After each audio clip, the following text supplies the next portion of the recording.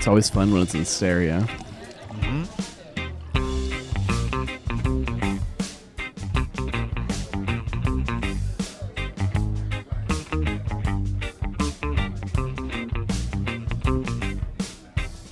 Hello, craft beer fans. Hello, Cincinnati. Hello, everybody that's dressed like goats this weekend and has pretzels stretched all across their body to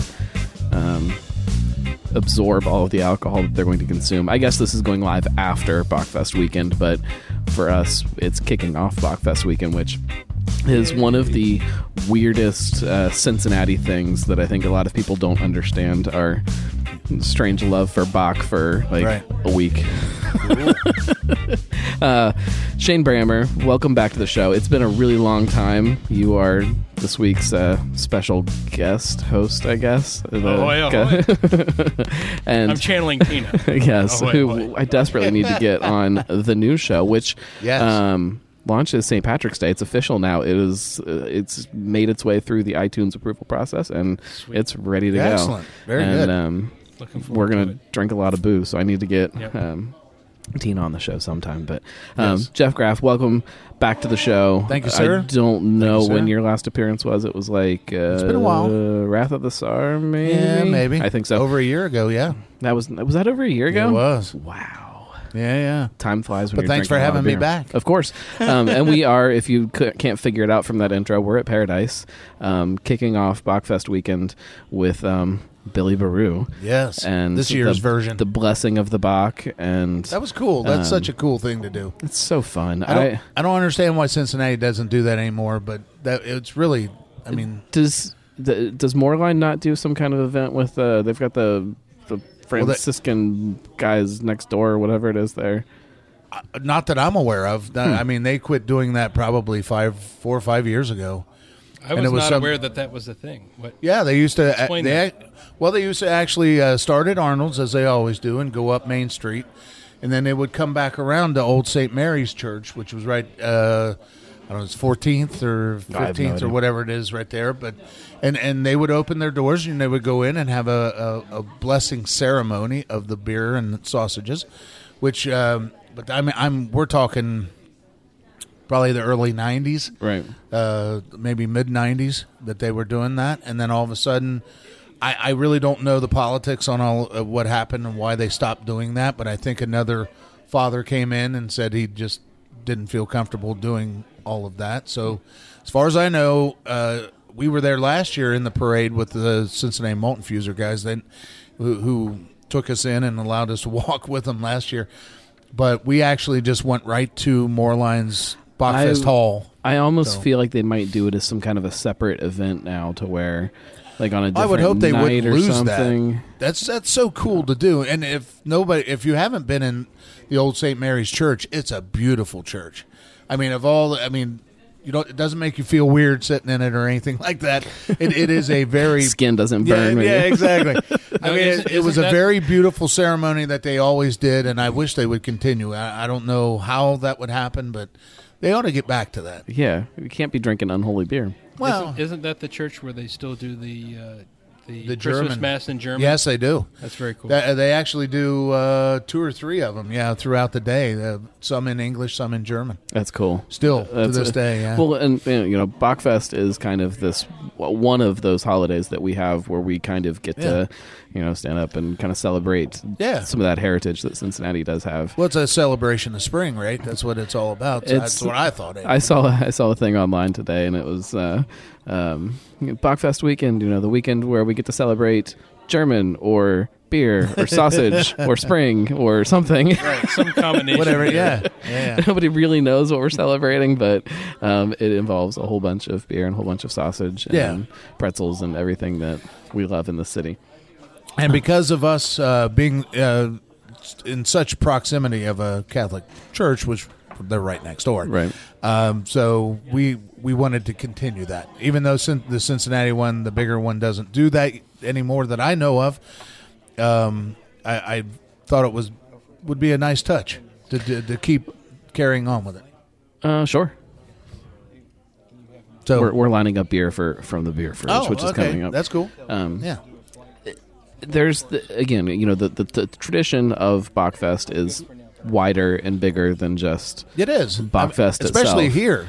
Especially, as this beer community starts to grow and Bachfest grows and changes too, and like these smaller events at breweries kind of celebrating their own version of what Bachfest is. Like, that's half the fun of it. I mean, it is. Yeah. I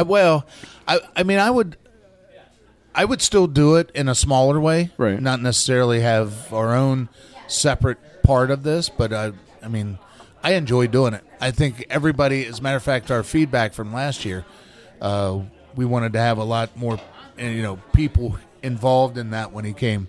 So, and it was such a German thing to do it at noon. Right. Absolutely. Yep. I was leaving work. I worked a half day, and as I was leaving, my boss was like, "Oh, so what are you doing today? You got some kind of family thing?" I'm like, "Oh no, well, maybe not. It is just kind family. of a family thing. Family. Yeah. It's the local beer family. Gonna go drink some beer at noon." Oh, okay. That's the way it should be on Bachfest. Absolutely. Before we're getting a flight coming, we'll talk about a bunch of beer, but cool. First, let's talk the beer fridge. Let's talk about this Bach. You said this year's version. Yes. Tell me the differences from last year to last year's version was a Doppelbock, and this one couldn't be much more to the other spectrum of that. It's a Hellesbock, and it is actually a little darker than we wanted it to come out, but that you get that with some of the German malts that we used. So, is Hellesbock and Maibach, is that the same style, or are those two separate very styles? Similar. No, I'm terrible with the beer style categories. Well, I would think they would be very close, if not identical. I'm sure there's somebody out there that'll say, "Oh, there's such a difference of it," but So I almost in my head, I think they're very close. In my head, Somebody's I would think of the Googling it Hellesbock as the lighter end, and then you kind of get into that Maibach kind of in the middle, and then the Doppelbock towards the other side of it. But we went for the Hellesbock and really a description, right? Well, I'm sure somebody will correct us, and we'll be the laughing stocks of it forever. But it doesn't matter. We went for a Hellesbock. Also, last year's version was over 8.5%, where this is more little under 7. So we're not quite that. Most Bachs are relatively sugary and malty rather than hoppy. So we went for something a little less alcohol, but we did actually do it as a true Bach. So we lagered it for 8 weeks. Actually, it turned out to be 9, but. Yeah, well, a little extra lagering never killed anybody. Well, we only have 4 fermenters, which we do. Tying one up for an additional, 8 weeks is we had to kind of do some different things on our brewing schedule, but it was good. I think it turned out very well. It's very smooth, a lot smoother than I thought it would actually turn out to be. It's. I don't know if the word drinkable is a good technical term for something in beer, but it's very drinkable. Very. Yeah. What I love about Bach beer, and a lot of Oktoberfest too, kind of falls in the same category for me, is it goes down really easy, but there's so much going on with it. Right. I like big IPAs and I like Pilsners and stuff, but there's just so much going on in a beer when you like don't this. have as much hops to kind of offset that, you really get a lot of different malts going on with it. So it's good. I enjoyed it too. It's very. I hope everybody else does too. Very bready. Very. There's a lot of like caramely kind of things going on. It's good. Well, good. It pairs very well with the sausage. So we have to mention the Brew City sausage that we were eating today too, because they did a wonderful job. Chef Tony and Judy, they just are wonderful people. Infused with the beer, of course, because that's the way we do things with Brew City sausage. Exactly. And they go through Averill Blay, which is they're on, I think it's Court Street, right across from the Justice Center. But it was excellent. They had made a very good product, and they always do. And I know he's trying to get more and more of his sausages out there with many more different beers that are here. So I don't know if that'll work out for him or if he's going to pull back and just try and do more local stuff. Either way, they make a really good product. Well, and they are opening up the Grist Bistro at Grainworks. They are, yes. So I know that is taking up a lot of his time and attention right now. Poor Tony is losing weight like you can't believe. To get that place open. I noticed that. He absolutely is. Poor guy. The chef should not have to lose that much weight. Yeah. So I know that this is coming after Bachfest, but they were down there. So if you saw the what is it, the Bratmobile, is that what he calls him? Yep. Down there at Bachfest, that's who we're talking about. Right. If you didn't make it down, keep your eye open for, like I said, Grist Bistro opening up. Absolutely, and they're just salt of the earth people. Very, very good people to deal with. And he's been on the show plenty of times, so I assume that anybody who does listen to the show knows who we're talking about. Well, normally either he has some type of little chapeau on, a little hat going on, whether it be bright red or black or green or whatever it happens to be, whatever holiday he's working. So, really nice people. They really we met them originally. Sitting at a picnic table at Donnerschwab and their Oktoberfest. We just happened to be having a break, taking the IDs for CMI, and then we just happened to be sitting there, and they walked up on us. We struck up a conversation and been friends ever since. Yeah, really good people. Yeah, very good. Absolutely. Very good guys. Let's drink some more beer here. What do we have? Well, number 10, of course, is the Billy Baru. That's the Bach, which you've already had. Number 8 is the Bad Habit, which we also... is that the white IPA? It is white IPA. Best batch so far. Let's dig into that. We actually designed 4 different beers. It's been over a year and a half now. Will be 2 years this year for the IHM Festival, which is next door. They wanted a particular beer that we could sell over there and just be with them, and we went with a Saison and then also a white IPA, and we used 2 different yeast strains. So we gave them their choice, and this is the one they picked. Although normally white IPAs are using a Belgian wheat beer yeast, or we use a regular American. It was their choice, and we just stuck with it. I mean, they liked it better than the other versions that we had at the time. So this is a wheated IPA. American, is that a better way to it's American wheat IPA. Okay. I mean, it's very, very. You can't see through it. Very cloudy. There are other versions that we've done of this that are a little clearer of it, but we went back to making it as cloudy as we could, and then we use a lot of Citra, Centennial, all the C's. I feel like this would please all of those New England IPA nuts that are out there. Yeah, I think it's close. Yeah, it doesn't have that. It doesn't have a huge bitter bite to it. It's real fruity and real fresh and kind of clean tasting to me. It turned out very well, but it doesn't have that tartness that you would get with an actual white IPA. It doesn't. We're very clean on the finish, and it doesn't give you that Belgian-y kind of thing. Some of them have that big coriander thing going on too, and which I'm not a huge fan of in my IPAs. But if you order a white IPA, it probably should have that. I mean, you know what I'm saying? I mean, it's. But I mean, don't be surprised if it does, right? Because that's very much the style. To me, it's to the style of what they're doing with it, because they're using a Belgian yeast. I think I'm a little strange in that I don't necessarily care too much how on style my beer is when I order it. I need to kind of know what I'm getting into, but beyond that, like, that's part of the fun to me too, is seeing what somebody did with something, it doesn't have to follow strictly along some kind of guideline for me to be happy. I agree with that to a point, but I'm with Big Mike in that the ability to brew a beer to style is definitely a feather in your hat. Oh yeah. But kind of the blank slate method almost of as a challenge. I can, but I don't want to. Staking out your position. Here's what we can do. We can brew a beer to style, whatever, within a certain range. Just scoot in closer to your microphone. We can brew a beer to style, but at the same time, here's our version of this, this particular varietal. Right. But if you come up here and you order this beer and you're expecting to have the peppery kind of taste Right. to it, it really doesn't.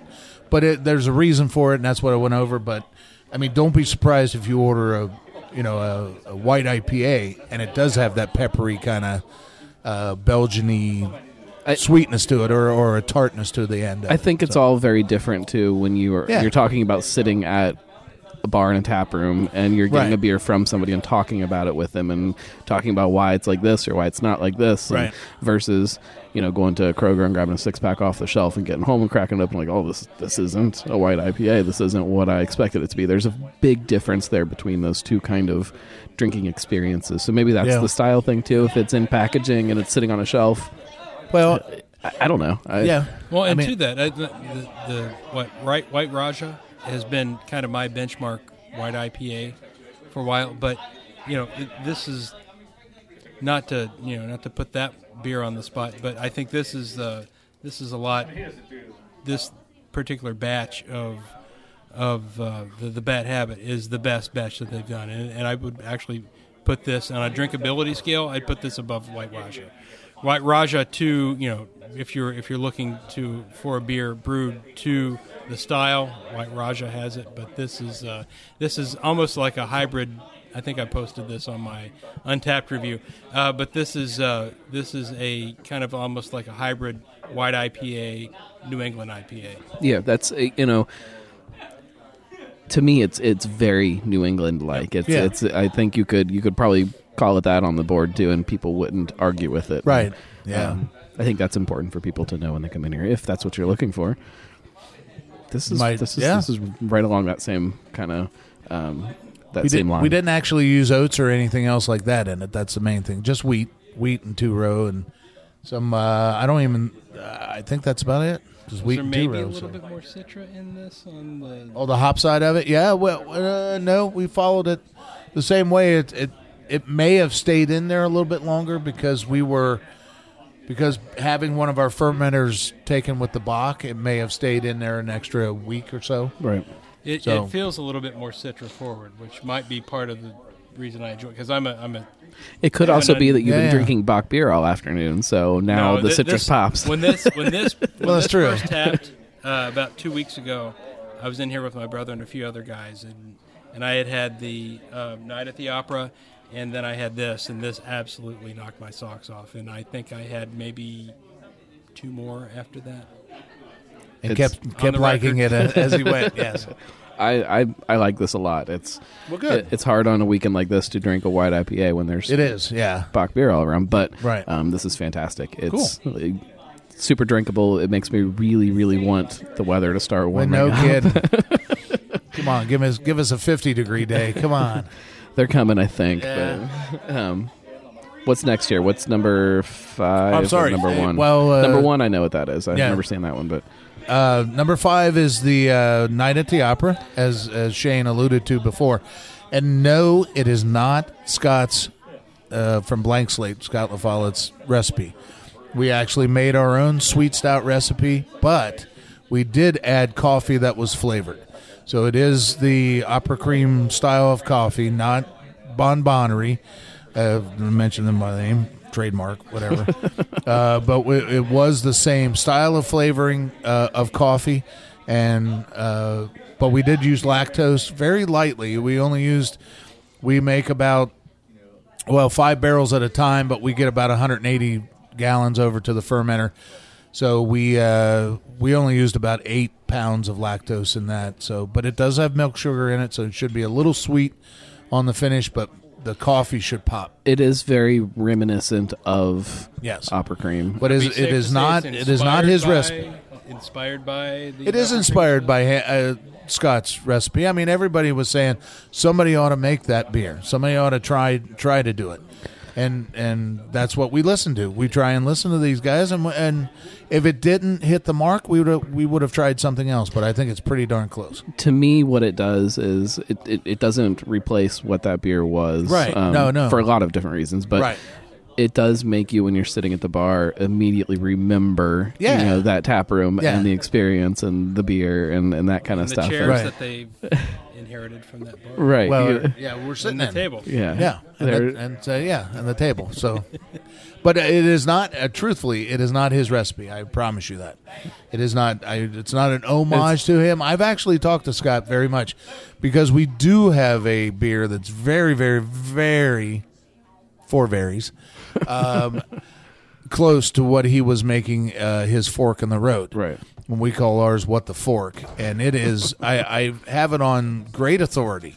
That we were very, very close to his recipe. So, but I actually went over and talked to him before we made any of these, and I said, "Do you mind if we do it?" And he said, "No, as long as you don't make it as a homage, a tribute to what he had done, because I'm sure it's a sore spot with him that he had to close down. I mean, he didn't want to do it, and I just don't.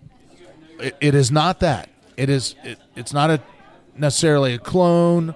Or something, but maybe it'll make you, like you said, think of him in Right. a positive way. Starts that conversation too. Again, Right. when you're sitting at the bar and you get a beer and everybody starts talking about it, and there's Right.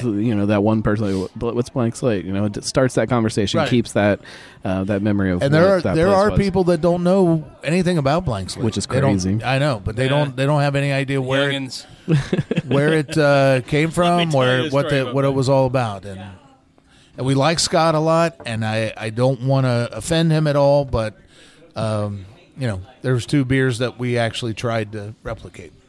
This one is fantastic. Again, as everything is.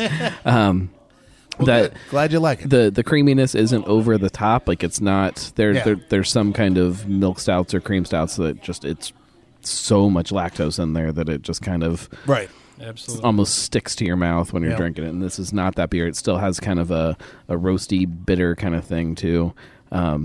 Whether that's from the coffee or the malt, I don't know. But Probably from the coffee. Yeah, I When- think it's more from the coffee. when it was first tapped, the night it was Yeah. first tapped, it was very. I mean, I would still call it a coffee forward beer, but it was very coffee forward that night, and that's kind of a dividing line. Right. I like coffee. I drink coffee a lot.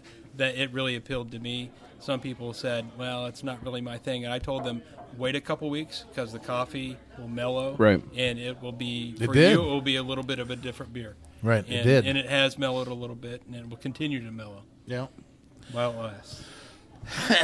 it's awesome. I love it. It again definitely Cool. brings me back to a lot of those very happy memories of Blank Slate. But it's not exactly, and we didn't want it to be. So, I mean, it wasn't like we stole his recipe or anything like that. But I'm glad it brings favorable memories back to people's minds. And I think we'd be remiss if we didn't mention another thing that they've inherited from Blank Slate, which is a brewer. A brewer, yes. We got one of the Gary, assistant brewers. which some people Yeah. know as Andy Clausen, but to me, he's always going to be Gary Clausen. That's But a Andy different Clausen, story there. Wish you were here.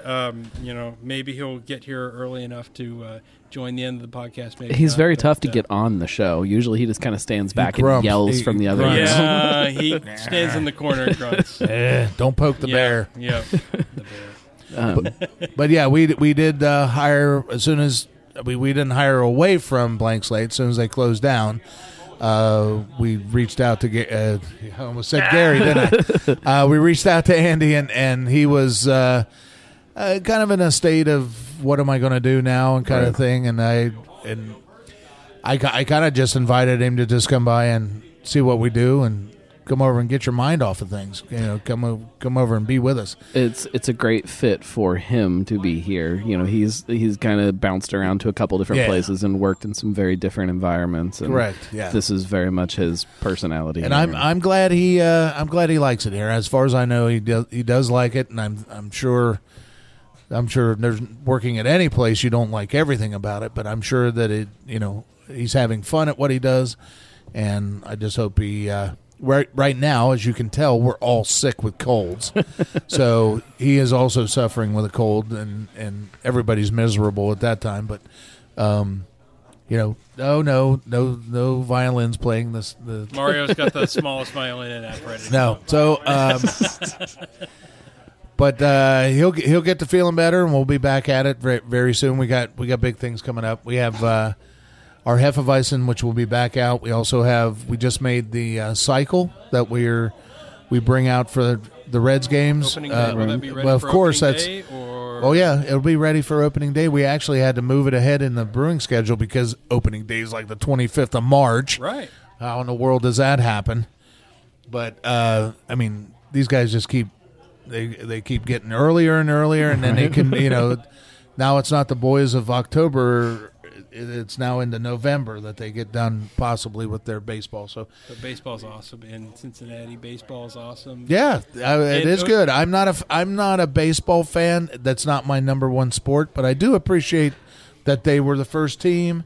They actually should have the first game, but they don't. Sure. But and that they refused to play on Sundays for a while because they couldn't serve beer. That's right. Yes, there's a lot to respect think about their Reds. It's an awesome thing about the local beer scene that there's so many local breweries that have a baseball themed beer. Yeah, that's cool. The majority of them. Yeah, we're a little. I mean, that'll be in a few weeks here. Right. But it's either the ingredients of the beer, like the cycle. And Jeff can explain what that is, or just the theming of the beer, or just the, with Braxton, they have their 1957, yeah. That tastes like flipping Cracker Jack, Jacks. yeah. I mean that's what's awesome about this local beer scene. It's such a baseball and beer city, or to have those two combined. Some of the can branding too. Just the Ryan Geist, the stitches on the Hustle can that they Yeah. finally brought back, the baseball kind of theme on and it. I think I saw amazing. I think I saw who Rounding was, third with the big mustache on it. Yeah, that's good. Yeah. I mean, all that. Wiedemann has. That's so cool. Wiedemann did the stitches too. Yeah, Wiedemann did 16-ounce cans of is it a Pilsner, I think.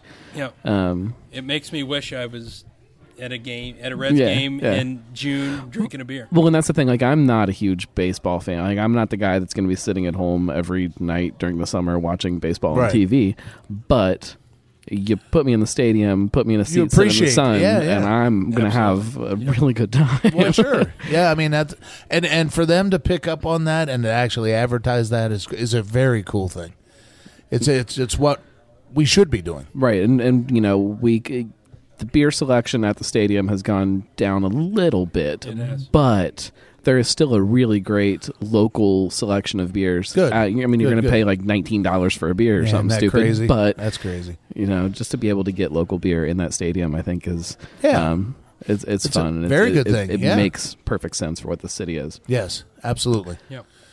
So going back to what Shane said, the cycle that we have coming up, we used, and you have to think about this in baseball terms of batting the cycle, so you have a single, double, triple home run in one game. Right. So we actually, going backwards, we used 4 different malts and we used 3 different hops, two different yeast to make one beer. So we brewed for the cycle, if you want to put it that way. But that's what the cycle's all about, and it's not necessarily an IPA. No, we don't dry hop it, so it's more of a American pale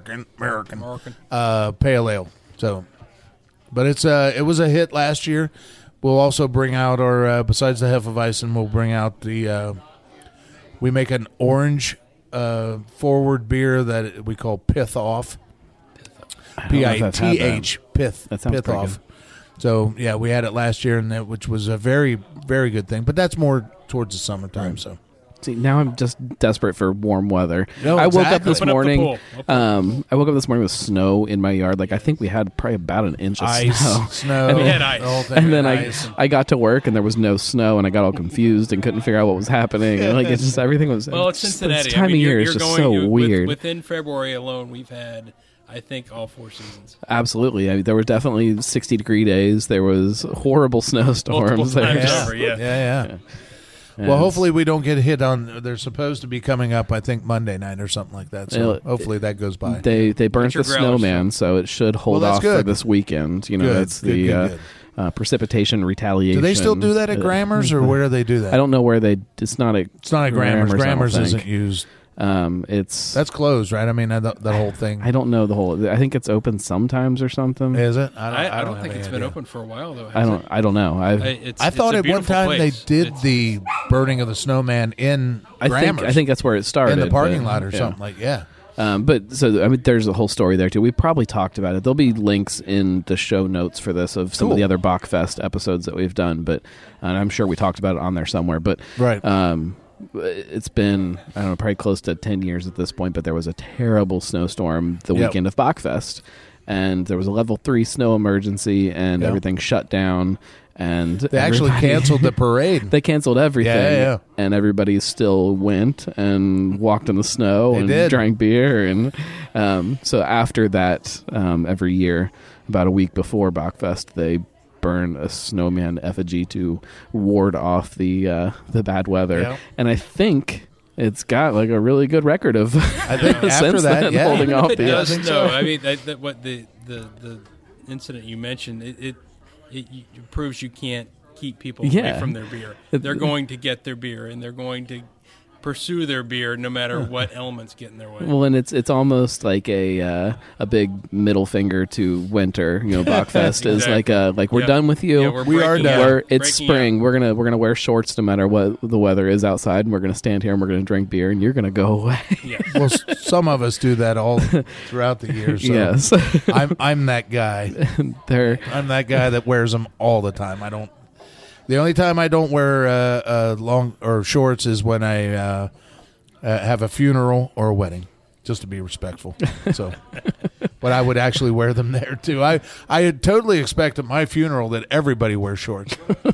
We'll do that. I will put that in your will. Please do. I will. I will put that in my final thoughts that I want everybody to do. You should get some of those the pants with the zippers, so you can just unzip the bottoms of them when they come off, and then if you get chilly, you can zip pants into them. Both of my brothers have those. No. You got to be committed. You got to either go for it or not. No zipping long pants, no shutters on the bottom side of them. No way. No, you either got to go for shorts or not. And I say go for shorts. I think Mario's in favor of those. Zip-offs? Yes. I don't know if anybody can hear Mario. I should probably turn up that microphone. That's kind of. Let's keep going with the beer. We have one more here. Sorry. This is no, you're fine. Well, beside the Bach, we have two more. You haven't actually. Did we cover the Bach at the beginning? He's been sipping. We talked about the Bach. Okay. All right. So number one is the our latest bottle release that we had. It's a Imperial Scotch Ale that we put in 2 freshly dumped Buffalo Trace barrels, and it sat there for a good 6 months, maybe a little bit more. And then we brought it out, combined it back in the fermenter, and then we had 2 barrels, so we added them back, combined them back, and then we bottled it for our latest bottle release, which actually people think it has a skirt, and it's not a skirt. It is a kilt. And with a tam o'shanter, a little tam on top, little hat. Tam o'shanter? I think is what that's just. I think it's what they call the. Well, I know, but it's hyphenated. It's got a little. No, I'm but anyway, it's a little hat. Okay, it's a little like a Scottish golfing hat. But yeah, I think it turned out very well. We're extremely proud of it. Although, unfortunately, all the bottles are gone except for what we have for our personal use. And personal use. Well, I will say some of our personal use. Personal use. Some of our personal use is this weekend. If you come in, which this was going to air after Monday, so sorry about your luck, guys. But we are actually giving away 4 bottles of this throughout today, which is Friday. And also on Saturday, so we're giving away free, and I should say it's a raffle, that we are giving away our bottles to the general public if they want to come out and see us. But you have to be here.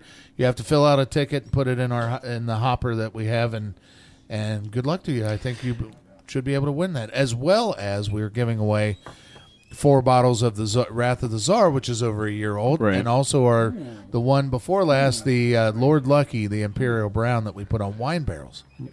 So, but that's what. Long story short, this is a Imperial Scotch Ale that we put on Buffalo Trace barrels for 6 months. So sorry, no, I rambled. Where do bottles go to right now? No. We're not throwing them yet. This Just grab what you want. this straddles like that really great spot for me. Of on one hand, it's really boozy and big. It is vanilla, but big it time goes vanilla. down so It has such easy a and smooth finish. doesn't yeah, like it is a good cold weather drinker to me much. versus Yeah. the other warm weather ones that we've got here. And I'm pretty sure that you'll be okay to cellar it for a while because I'm pretty sure. Well, it came out at I had Amy Gregory from the Sam Adams Brewery analyze it before we actually put it in the bottles. And it came out officially at 9.6, but it's really good. Which I'm sure we talked about on the last show when we were here with Wrath of the Tsar too, Yeah. about how great Sam Adams has been, not yeah. just They to you have- guys, but oh, just in absolutely. general. Those guys are awesome with. I can't say enough good things about them. I Really, just after very good. this last weekend, I was down in Asheville and talking to a lot of breweries down there and kind of exploring the differences between our beer scene and their beer scene and what they're doing right and what we're not doing right on a couple points. But one of the things that really struck me about them is how close everybody is like that. Right. And I was at Highwire, and if you want to hear some of that stuff, we'll have some interviews with Highwire on Drinking with the Gnome. There you go. Launching on St. Patrick's Day. Excellent. But I was talking to them, and when they opened up their production facility, part of it was a big lab upstairs. Right. And they hired a guy that had never really, ran a lab before, never started a lab, definitely. And Right. there was some stuff that he just didn't understand. And they were kind of talking to people around town. And Sierra Nevada said, well, just send him over. Right. And we'll train him. Like, just send him over. He can Isn't work that in cool? our he can That's work in so our lab cool. for a month, and we'll train him and make sure he knows what he's doing, and then we'll send him back. Yeah. And like That's- that kind of stuff just gets kind of overlooked of Well, I mean, how close this community is. And- absolutely. And I mean, if it wasn't for people like that, we wouldn't have any idea. Right. I mean, you need cooperation like that, and they're such a great operation to do that. And I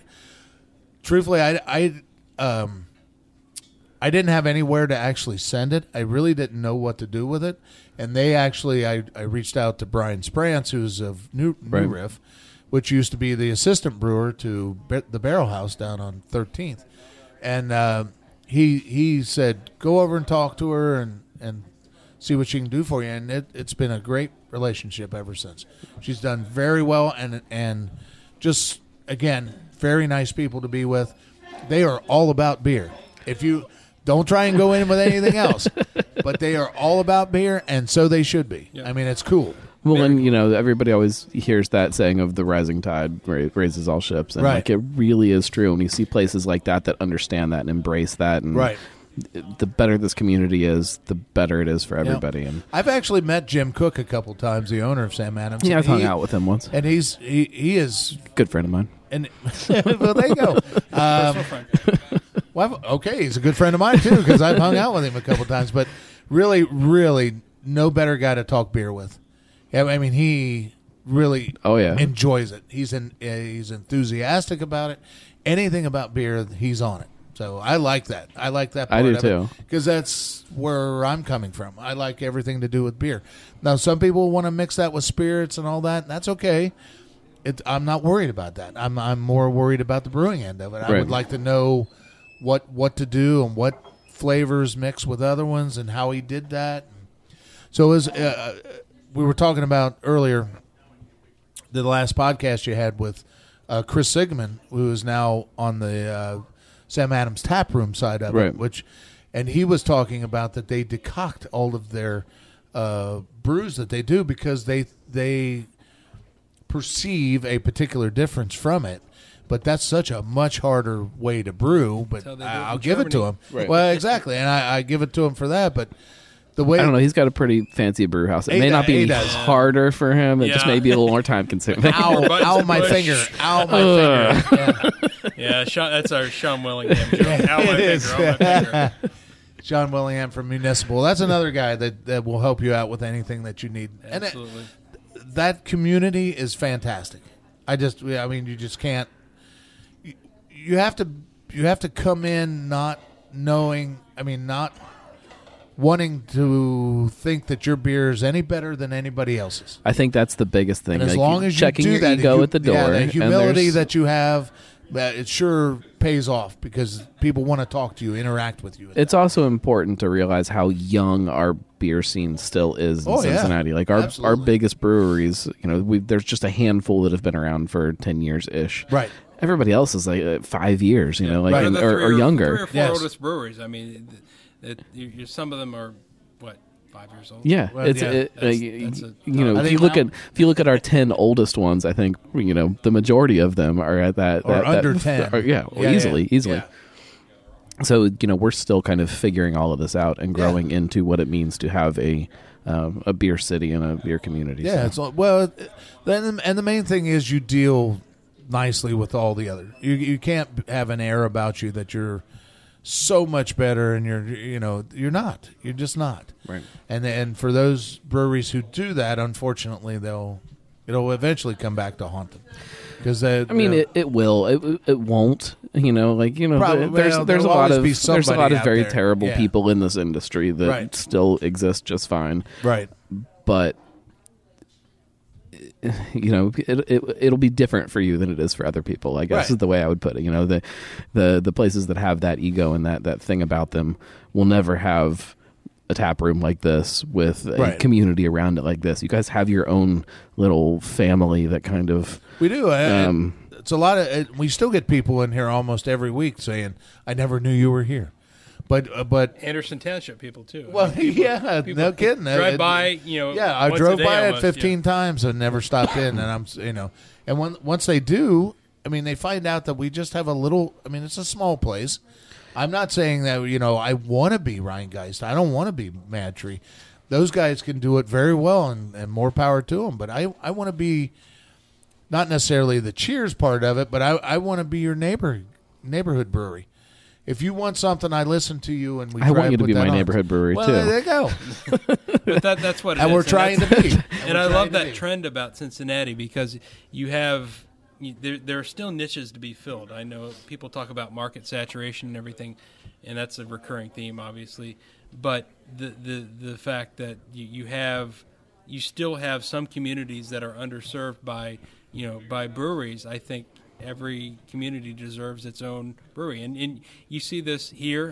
People here say this is our local brewery. Right. I remember when about a month and a half ago with my friend Jeff, I was at Wiedemann, and some locals walked in and said, "This is our local brewery." Right. And we know Wiedemann started in northern Kentucky, but this is here in St. Bernard. This is our spot. This is our local brewery. We're really proud of this, and we embrace it. Yeah, that's cool. It's excellent. I love that part of it. It's really good. It's really, really nice to do that. It is very different than any other industry that I've ever seen. For sure. Especially with this new show that I'm doing that kind of does dive into the spirits world and things like that. Like it's still very fun, and I love the flavor aspect of anything drinking wise, but. The community is very different from the spirits industry to the beer industry. There's pluses and minuses on both sides, but there's a lot of family I'm eager to kind find of out things how here. This Drinking with the Gnome series actually turns out. Me too. It's going to be evolving. That's for sure. As time goes on. I can't wait to actually hear the first one where you. You do a lot of editing at home? Yeah, it's more of a kind of a pieced together show. Lots of interviews kind of in the can that you can feed into different shows, different topics. Might fill in the next day. So the idea is to be able to do more work from home instead of having to be out drinking every night. I understand that. Not that I'm not out drinking every night anyways, but whatever. Let's talk about the tap room here. We kind of talked about this community around it. It's grown and changed, and it seems to always be growing and changing. Well, I hope it never stops. Really, that's my goal of it. I want every time you come in here, something's different to your eyes. I don't want you to ever think that we're sitting around not doing anything. So we're trying to build out two new bathrooms, which that's been That's been an ongoing project for a little while, but we had some work issues that we had to. Are you afraid of the nostalgia of the old bathroom being lost? Yes. Because Okay, yes. I can tell you that when I go to Listerman now and there's no keg toilet, it still hurts my feelings a little bit. I do know the person who got that, but I'm not bringing it back. I'm sure it's. I'm pretty sure it's available to be purchased, but I'm not bringing that back. As a matter of fact. So hopefully very soon we'll have those underway, and yeah, we're coming out of our slow time, which all breweries have this in any year. Most of the time, right after Christmas and before, March, that period in there of about 2 months is our slow time. Nobody wants to go out and travel in the snow and the muck and the mire that we get around here in Cincinnati, or it might be you might have a great Saturday, but the following week will be terrible, and you get that. But we're slowly coming out of this this funk we call wintertime around here in Cincinnati, and hopefully people come out and they respond to that, and they'll come out when and we'll have more things to do. We're hoping to light up the back side of our tap room here with our outdoor area. We'll put some lighting out there, and we have a fire pit that's out there now, and do more things more outside too.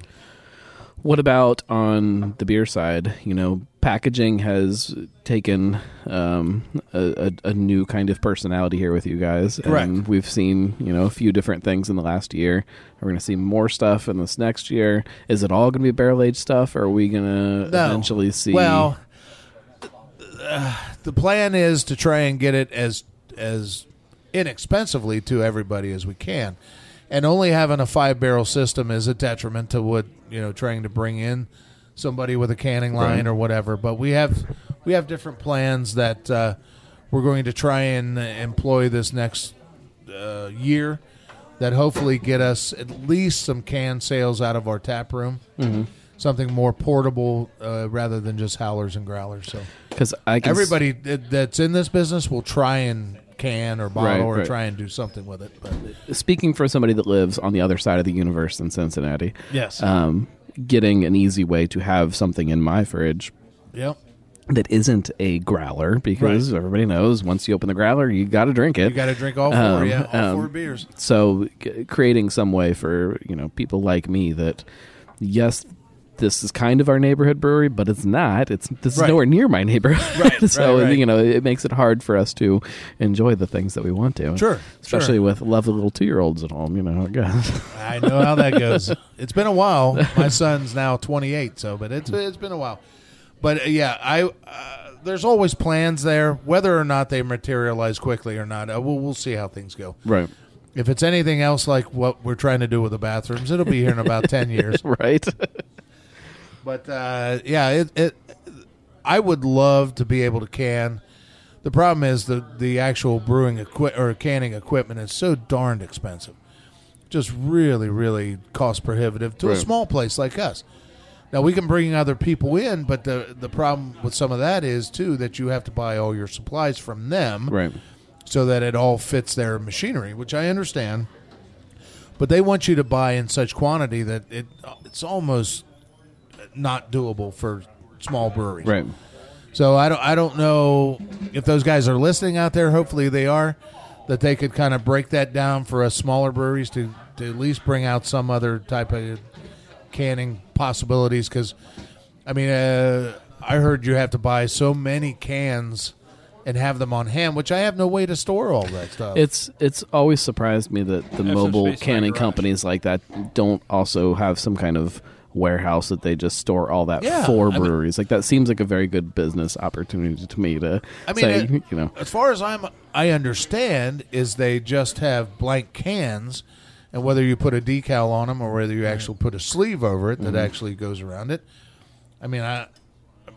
If you're in that business of canning, you would have to have, I don't think it would be any big deal to just, you charge a little bit more for them, but you only let them buy 1,000 cans or 2,000 cans. Yeah.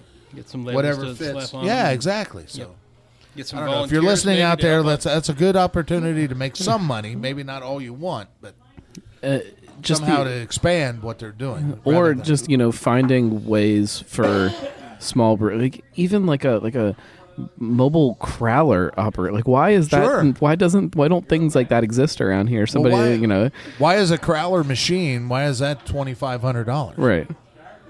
Jeez, Pete. I mean, it's only a couple, seamers, and that's about all you got. Yeah. But try and buy one of those that isn't very expensive, and then people want to know if you have crowlers or if you have this, which is cool, but it's an outlay right up front. I mean, Right. It's probably a good $5,000 or $10,000 just to do something like that, just with Well, and fans and everything. That's why typically, you see these smaller guys, be it you guys or Darkness or Fibonacci, whoever it may be. Right. If you're getting packaging, it's coming out in bombers and on a very kind of sporadic basis, just because It's all hand bottled. At that point, you'd have With the nothing help really of automatic. volunteers. Well, absolutely. I didn't say that. We Need all of our volunteers. They all help us out quite a bit, and it is a community effort, Yep. and I appreciate that. Yep. And that's part of the theme of the democratization of beer. I mean, you have just people kind of helping out, and in a way, people get their say in what gets brewed and what gets packaged. let's go down that rabbit hole a little bit, because the idea of volunteers helping out with something like bottling or whatever Sure. it may be. Sure. Where is the line on that too, as far as a brewery goes? When you're an operation like Paradise or Right. whoever it may be, it's one thing. But at what size as a brewery do you guys think that maybe you should be paying for the people that are there helping you can? Well, can I answer? Go ahead. You can do it. When you have Sure. people knocking on your door asking to help, it's kind of a no-brainer, and I'm one of those people. I support this as my local brewery. Right. I live literally, according to Google Maps, 1.0 miles away. So I really love having a good brewery here making good beer, and I want to do what I can to help out. And if I happen to get a couple dips from the from the dump bucket there, Dump bucket. Yeah. then that's fine. That's all the payment I need. But no, I think just basically people voluntarily asking to come in and help package the beer, which is what we've done with the with the bottle releases that they've done. I think it's a win-win for everybody involved. Because I can, and not to call anybody out specifically, because I'm sure I'll get an email after this. Of course. But I've seen the Facebook posts from other breweries that can on a very regular basis. That every single month it goes up on Facebook. Hey, we're canning tomorrow. We need volunteers. Right. And it's like, if that's a repeated thing every single month. Yeah. Why, if it doesn't necessarily make sense monetarily for you to put it in cans, if you can't pay people to do it, Right. why are you doing it every month? This is my kind of... Yeah. I don't know. I mean, any brewery will try and get as much free help as they can get. So I don't necessarily hold Right. that against them, but I'm sure there's some type of training that probably should go on that maybe they're skipping over just because they're getting them for a day or something like that. But I can tell you that bottling part of it that we do, and this past time we did about 360, so what was it, 48 bottles, and it took us 8 hours. So that's really pressing Right. your volunteerism of as far as somebody that has especially a day. especially when you're hand bottling. Well, and exactly. and I mean, yeah. It's So, I mean, it really depends on how much you're making, if you're going to tie up their whole day and everything, and whether they're willing to volunteer that particular time. And if they are, I mean, I think they should be trained on what they're doing, especially around machinery that's automated, because ours isn't necessarily anywhere close to automated. We are very hands-on, very physical work. it's very homebrew-ish. Well, it is. We have to, I mean, we're hand bottling all of this out here. So, but I mean, when you have canning lines or even bottling lines, you gotta make sure that these guys aren't going to hurt themselves, get tied up in it. Right. And whether you're a volunteer or not, you don't want to go home hurt. and that's the main thing. So as long as they give them some particular type of training, or I mean, not necessarily. I mean, ours is if you get your finger underneath a capper, that's your own fault. But you're not necessarily going to be hung up in machinery. What's this in my beer? Yeah, exactly. You're not necessarily going to be hung up in machinery that won't stop on its own. You know what I'm saying? Right. And some of those canning lines, man, if you get your finger in the wrong place, it may even draw you into it. So you got to be careful with some of that. But I would say, as far as breweries go, as long as you train them a little bit, use as much of the volunteer help as you can get. I mean, really, it's monotonous work. It's one can after another, and as long as you, it is. I don't know if for me it's more of like I feel like there's a lot of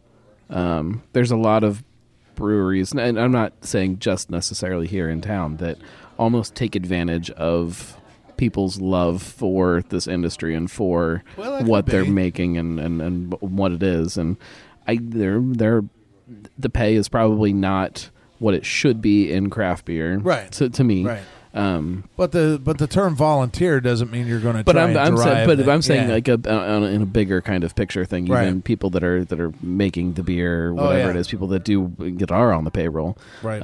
I feel like there's a lot of things in this industry that need to kind of shift and change a little bit, and I know people don't want to pay more than $5 for a pint of beer, so maybe that's the problem too.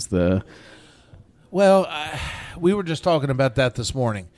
I think at a brewery, if you're at the actual place that makes it, they have zero amount of logistical work to try and get that to you.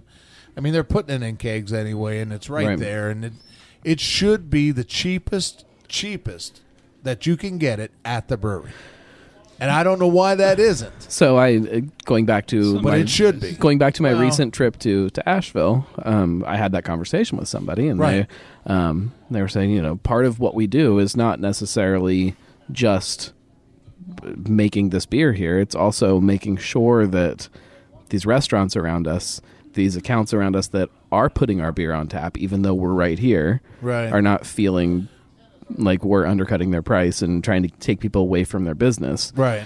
Well, I can understand that, I suppose. I never thought of it that way. That's it was like we're never going to have a restaurant in our tap room because we want people to go to restaurants. We want people to order food from here. Right. Those people also sell our beer, so we don't want to piss them off either and kind of overstep that. So there's like a weird kind of symbiotic relationship there between the places that are. But you would think that being at the brewery, that it would be as cheap as it possibly can be. But, well, I can understand that if they don't want to drive business away from them that are around them. So that's a good point. And again, I never thought of it that it's way. probably very different for a brewery that does have so big of a chunk of what they sell in distribution versus somebody like you guys that's not the case. We're only in about 4 or 5 places, so we're not. Which I appreciate them very much, and we would never undercut them. As a matter of fact, I think they undercut us most of the time. But yeah, it's something to look into. I don't want to ever make them to where they don't handle our beer because we're that much cheaper. But another thing to that, because this weekend, besides being Bachfest, is also our 5-year anniversary. We opened up in 2014. We opened up our tap room for the first time, March the 1st. So, you totally blew my line of thought. I was on that, and Mario is a ruined distraction. Mario is a distraction. He is banned from most tap rooms, from what I hear, unless he's doing business with them. In which case he's welcome. Yes. I remember when they used to be upstairs. Well, that's right. We started not in the brewery part of it. We opened up down here. But you started upstairs. Correct. And I don't know if people can hear him or not. What's upstairs? Please. What's upstairs? Well, when they had the we had the home brewing supply part of it upstairs. When was that? Was that 2007 to March of 8? Wow. The original homebrew shop was upstairs. Because the first time I ever visited here was always in the front. In the front. But and then I'm kind of dating myself in a way. And they backed off from the TV business, and then they went from there Yep. It's been a progression. I mean, we've made quite the customer base, I think, and like I said, we still get some people coming in that still have never heard of us, and I don't know how that is. We've been at many beer festivals. We've been at been all around as much as we can, Right. but we still get people in here almost weekly that say they haven't never heard of us. Where have you been? How long have you been here? 5 years? Oh man. All right, I regained my chain of thought. And I was, we were doing something for our 5-year anniversary, and one of the things I told my wife about was maybe we could find some pictures and try and line up the same pricing as we had 5 years ago. And we did find those pictures, and by golly, we are at the exact same price of $2 for a 4-ounce pour and $5 for a 16-ounce pour. That's exactly what we started out with only 3 to 4 beers and 3 hours a night on Friday and Saturday. So those were fun days, though. I mean, they were fun days. They were a good time because it was a brand new brewery in a time where, there was a brewery opening every few months, but it was a new brewery, and you guys had your little. It's literally a mom and pop operation. Yeah. I thought it was really cool. Yeah. What are they going to have on tap this Saturday? Well, we actually you guys drank us down to only one beer at one time or another. We did our damnedest. It was I think it was the Imperial Stout that we were left with, and people wouldn't drink a whole. That's what I'm saying. Oh, I would drink that that every chance I got. No, but I mean you can't have 5 or 6 of those things, so we were able. Yeah, exactly. Well, you For the remember love back of then God. you just had the freezers. You lift it up. Exactly. pour it in the Yeah. beer, put the CO2 We did on that there. many times. That little Keezer setup that we had, maybe. Well, we had actually a large Keezer that would fit like 16 kegs in it. So, but it's still, we only made 10 gallons, not 10 barrels, not 10 anything else. 10 gallons at a time, two 5-gallon 60s.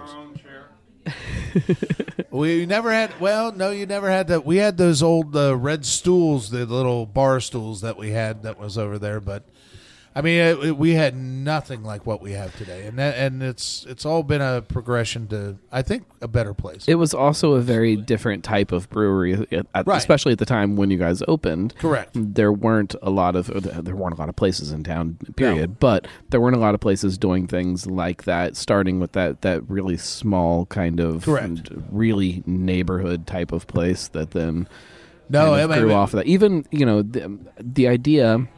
And correct me if I'm wrong here, when you guys opened up was that, the homebrew store was still very front and center of the business. Yeah. And very much. As a home brewer, you could come in and look at, your kits, and if you picked out a kit, you could then walk back into the tap room. Yeah. The beer was on tap. You could try what it's supposed to taste like. Correct. Well, that was the idea. We were actually only making what formulations of the kits we had out front. So you could actually go back, try one, and then come out and get the kits and then make it at home, just the exact same way.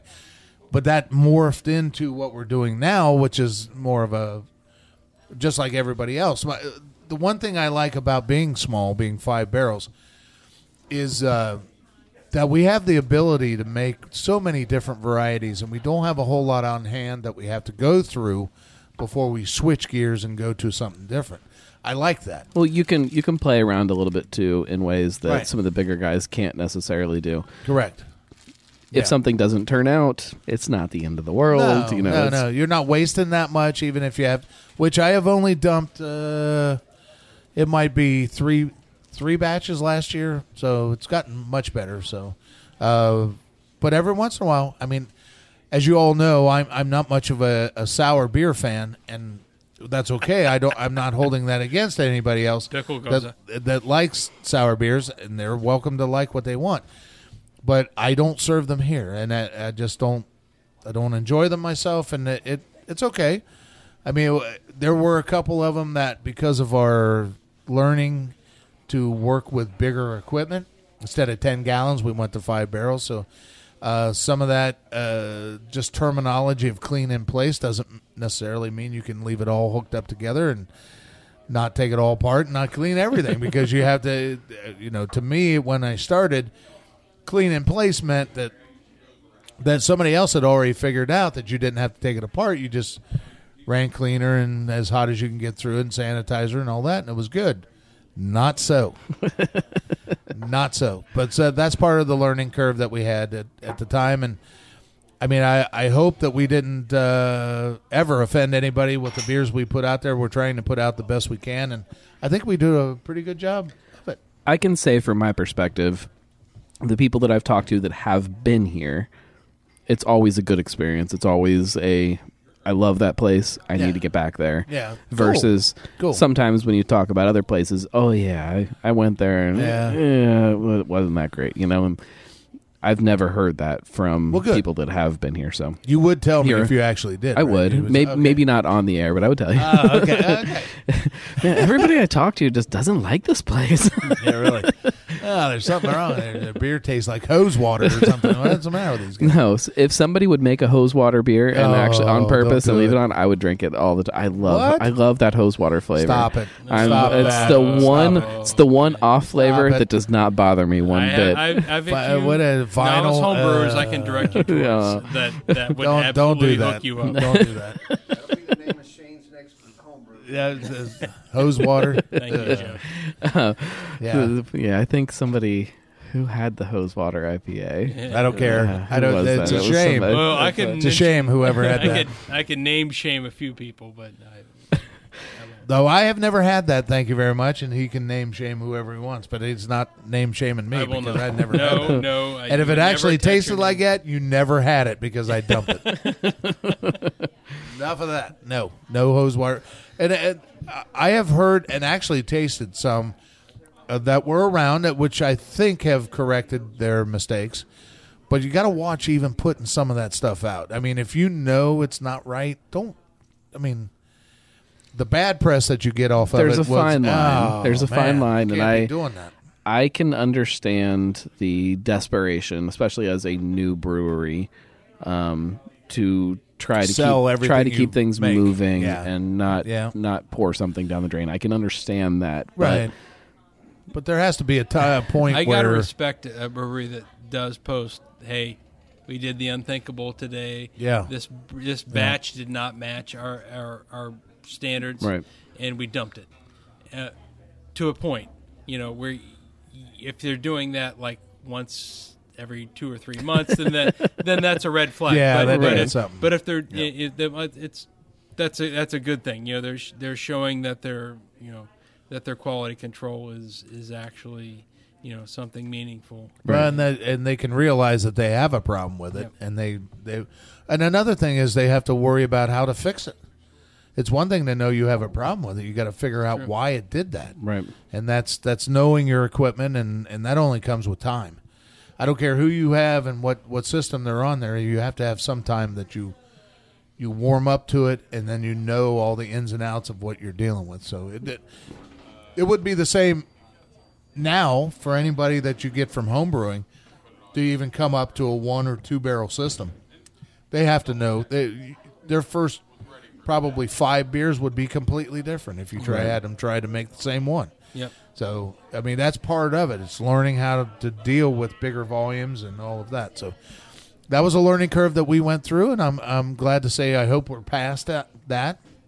But yeah, we're having a lot of fun with it. I just hope that everybody understands it's not just the monetary. Everybody knows that when you become a brewer, you're making 7 figures, and you're, just don't have to worry about bills anymore. Right. But I just want everybody to know it's not just money that you do this for. You do it because you want to. It's the fun. I mean, how many other jobs that you have?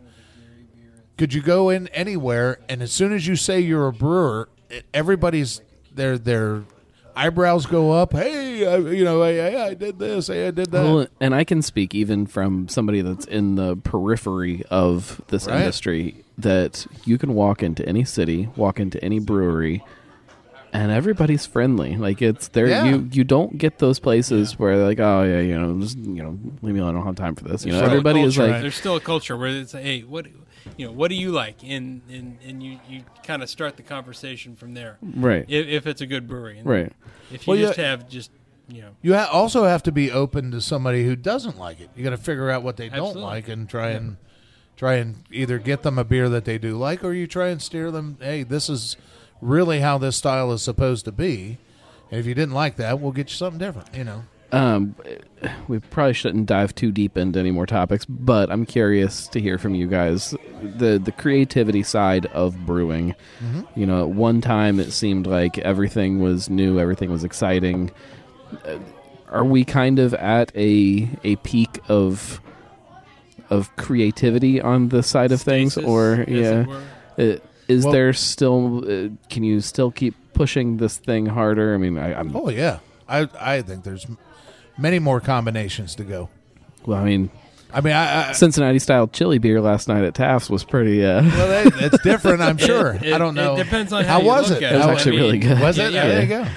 Yeah, it depends on how you look at it. I think there is. I think with beer, and I used to think that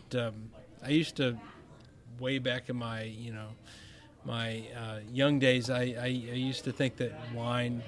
I used to put wine above beer in complexity, and then I realized that with beer you can innovate in so much shorter cycles than you can with wine.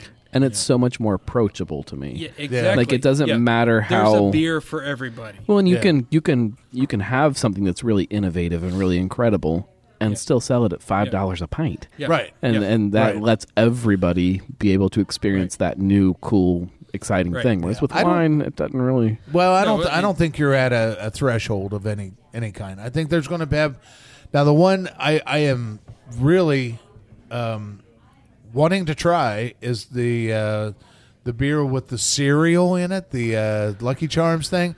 I just want to see. I mean, it's called what, Saturday Morning or something like Yes. that. Now, Listerman is also doing a Lucky Charm beer. Oh, are they? Okay, Um, all right. I think I saw that. I could be wrong on that. but- I don't. But that's fine. I would like to try that. I mean, of all the things you wouldn't think that you could put into beer, they're putting into beer. I don't really give very many shits about a cereal beer. Well, Maybe that's But- just me. but would you? I mean, If somebody puts one in front of me, I'm isn't definitely it trying it. Well, exactly. Isn't it cool that somebody came out with that to try it? Right. It is cool, and I think not necessarily that everybody should go out and get a bunch of Cocoa Puffs and put them in their, chocolate porter or whatever. I've done Now- that. now you're talking. I've actually done that. Well, I mean, it doesn't mean that, but at least somebody tried it, and I think the variations on all of that is almost endless. I mean, you can always come up with, and the way that the hops are coming out and different experimental stuff. And we were just talking about yeast variations, trying Genetically to, modified yeast. yeah, and all this stuff that are Weed coming yeast. out. Well, yeah. Now, So, I mean, how does that not improve what we're trying to do? last night I was at Rheingeist for their Brewcademy series. Yeah. They did a beer and cheese pairing, Okay. and I think that world of not necessarily just cheese, but just the pairing, the of, flavors of all of that, yeah. bringing food and beer together. We're still so far off on that we're, like, as not just as a city, but as an industry.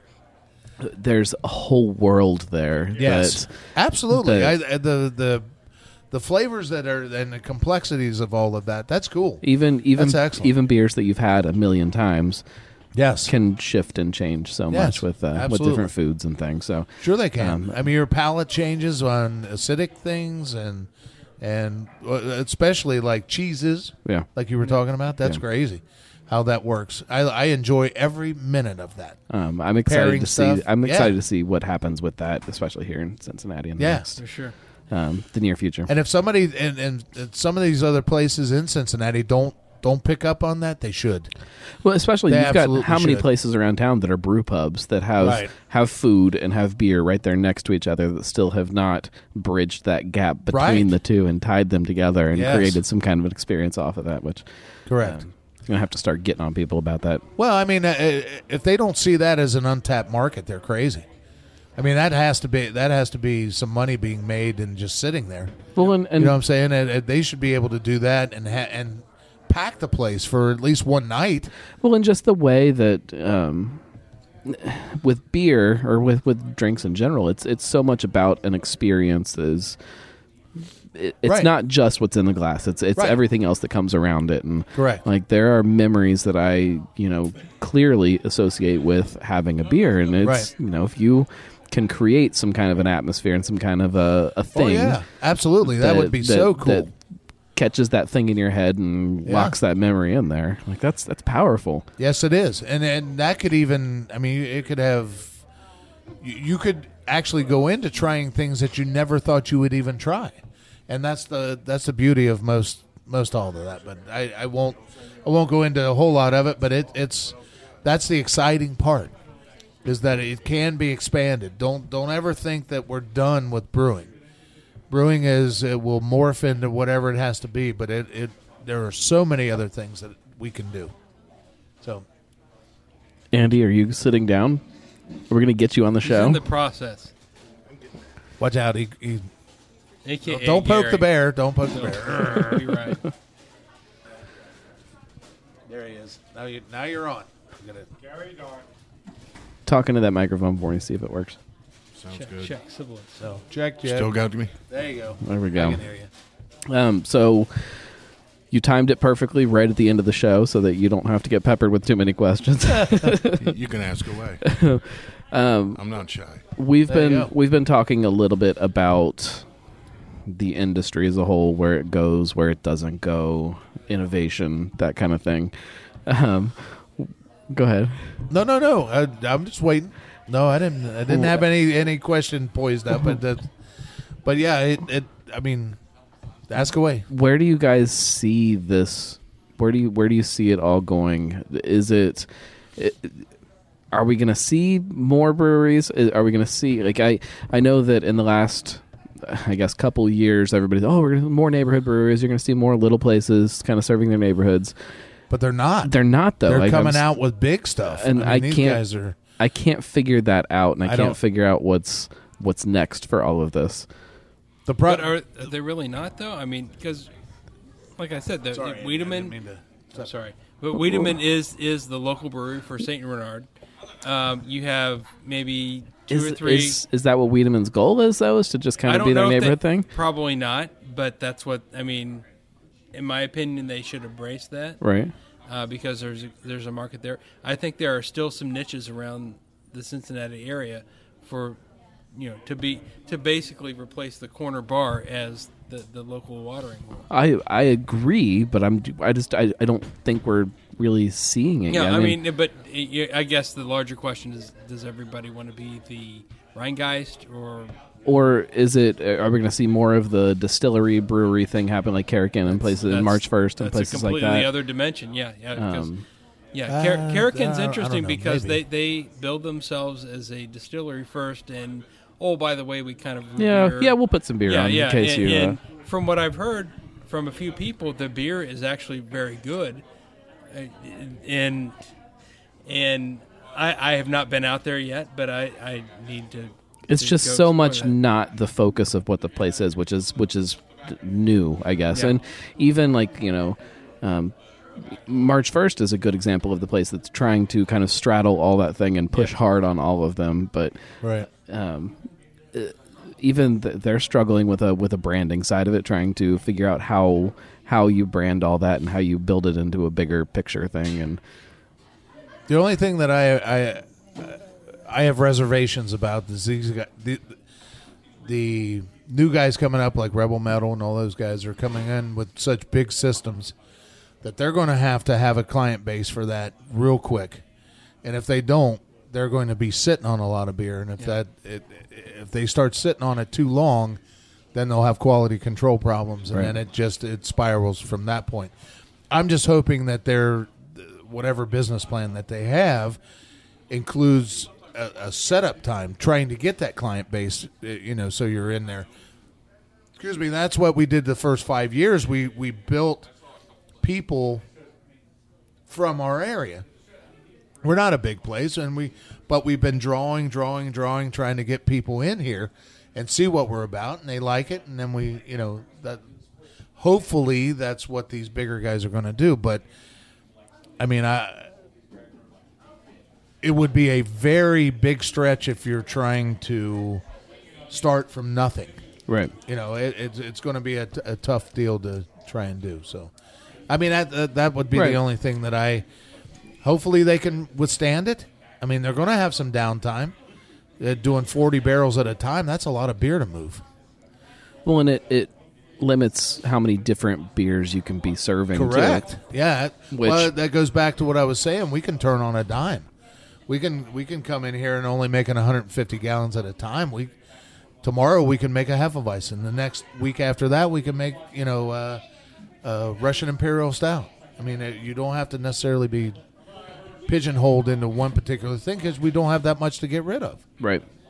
Do you see a lot of people kind of, we've talked a little bit about kind of the promiscuous side of the, craft beer drinker where not just from brewery to brewery hopping around and just the newest thing, this constant needing something else. Like, are you guys seeing that at all? Yeah. Like where people We don't see it. care about the flagship kind of thing. They want the new thing. They want want to new, go to the new, next new. scene. This is true. This is why the local spot will be successful in some cases, and in other cases, you're going to need to get a wider base. Right. Yeah, I mean, it's always good to try and bring out something special because they look for that. They don't want necessarily the same old flagship stuff every single time they go in, but I wouldn't go crazy with it. I mean, I wouldn't, switch out everything you have. I mean, we have 13 beers on tap, which is fantastic for a little 5-barrel system, I think.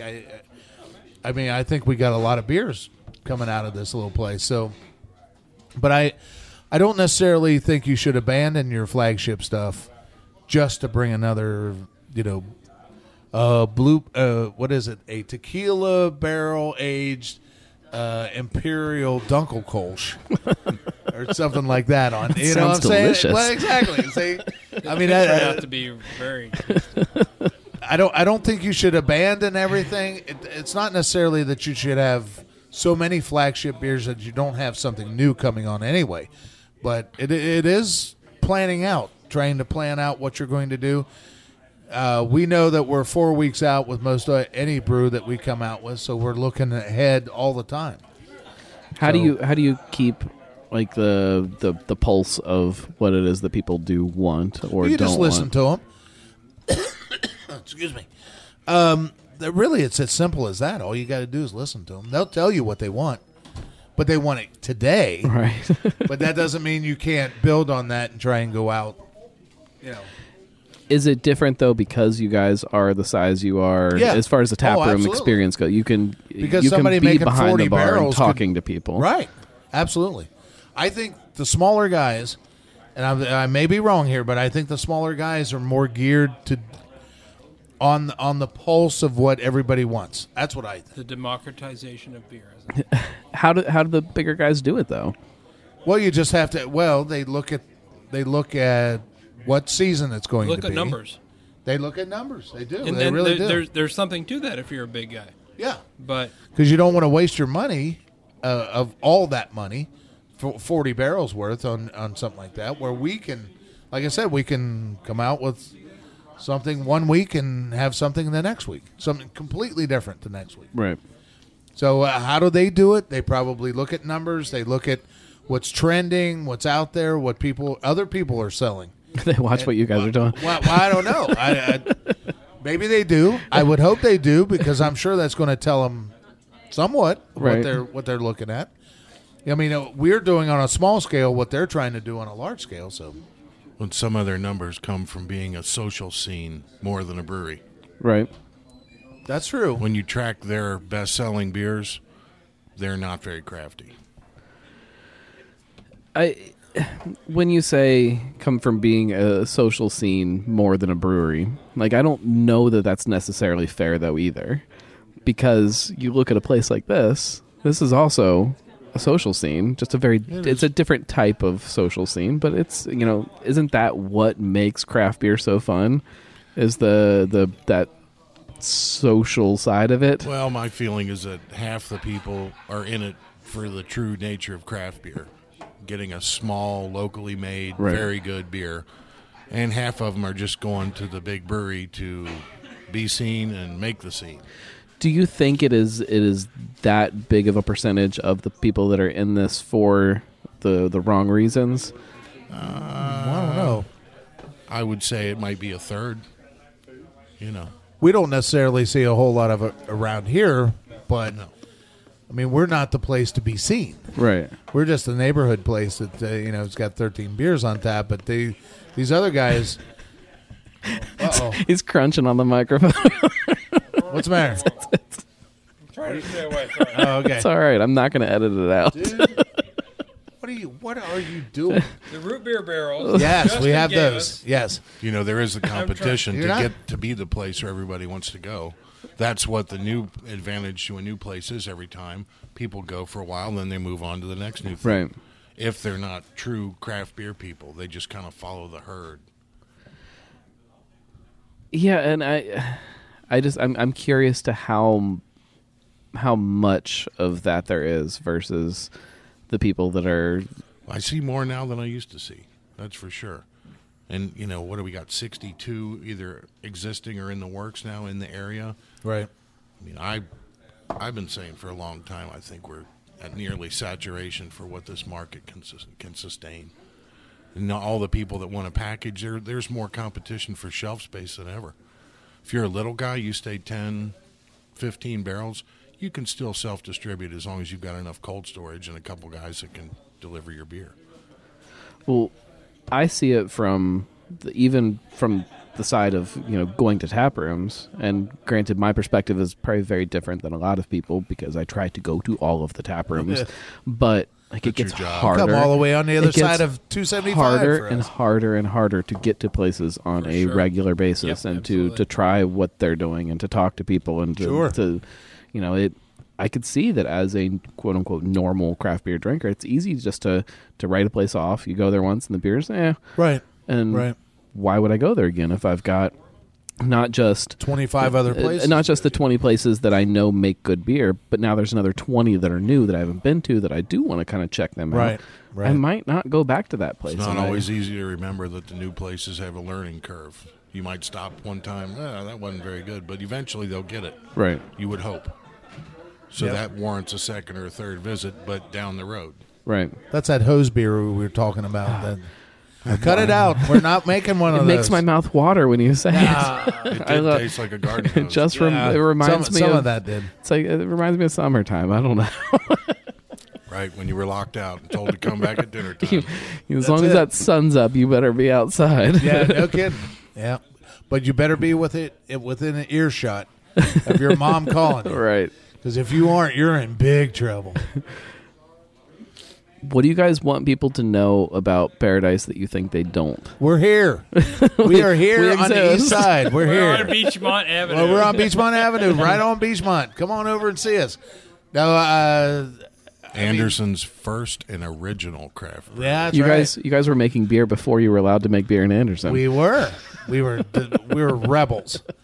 We are rebels. No, the main thing I want them to at least come out and try us. Try us one time, maybe two, and give the little guy a shot. And I think you'll be surprised at how well we do. As a matter of fact, just last week we had a guy up from Union, Kentucky, came up here and was buying some homebrewing supplies for his brother, who he wasn't able to buy for before, but now he bought extra, so that's cool. But he came in and he got a flight, and he goes, "You know what? I'm really a beer snob." He goes, and I can't believe it. And I'm going, "Oh my God, what was this guy? I mean, he's got glass in his, actually chewed on the glass or something. He's got to cut his lip or something. What's the matter with this guy?" But actually, he said, I had all four that on the flight, and he said, I actually bought another one. He said, I haven't had a bad one in a bunch. And that's the best compliment I can tell you that I could ever get, is you don't want to throw away any beer that we are putting out.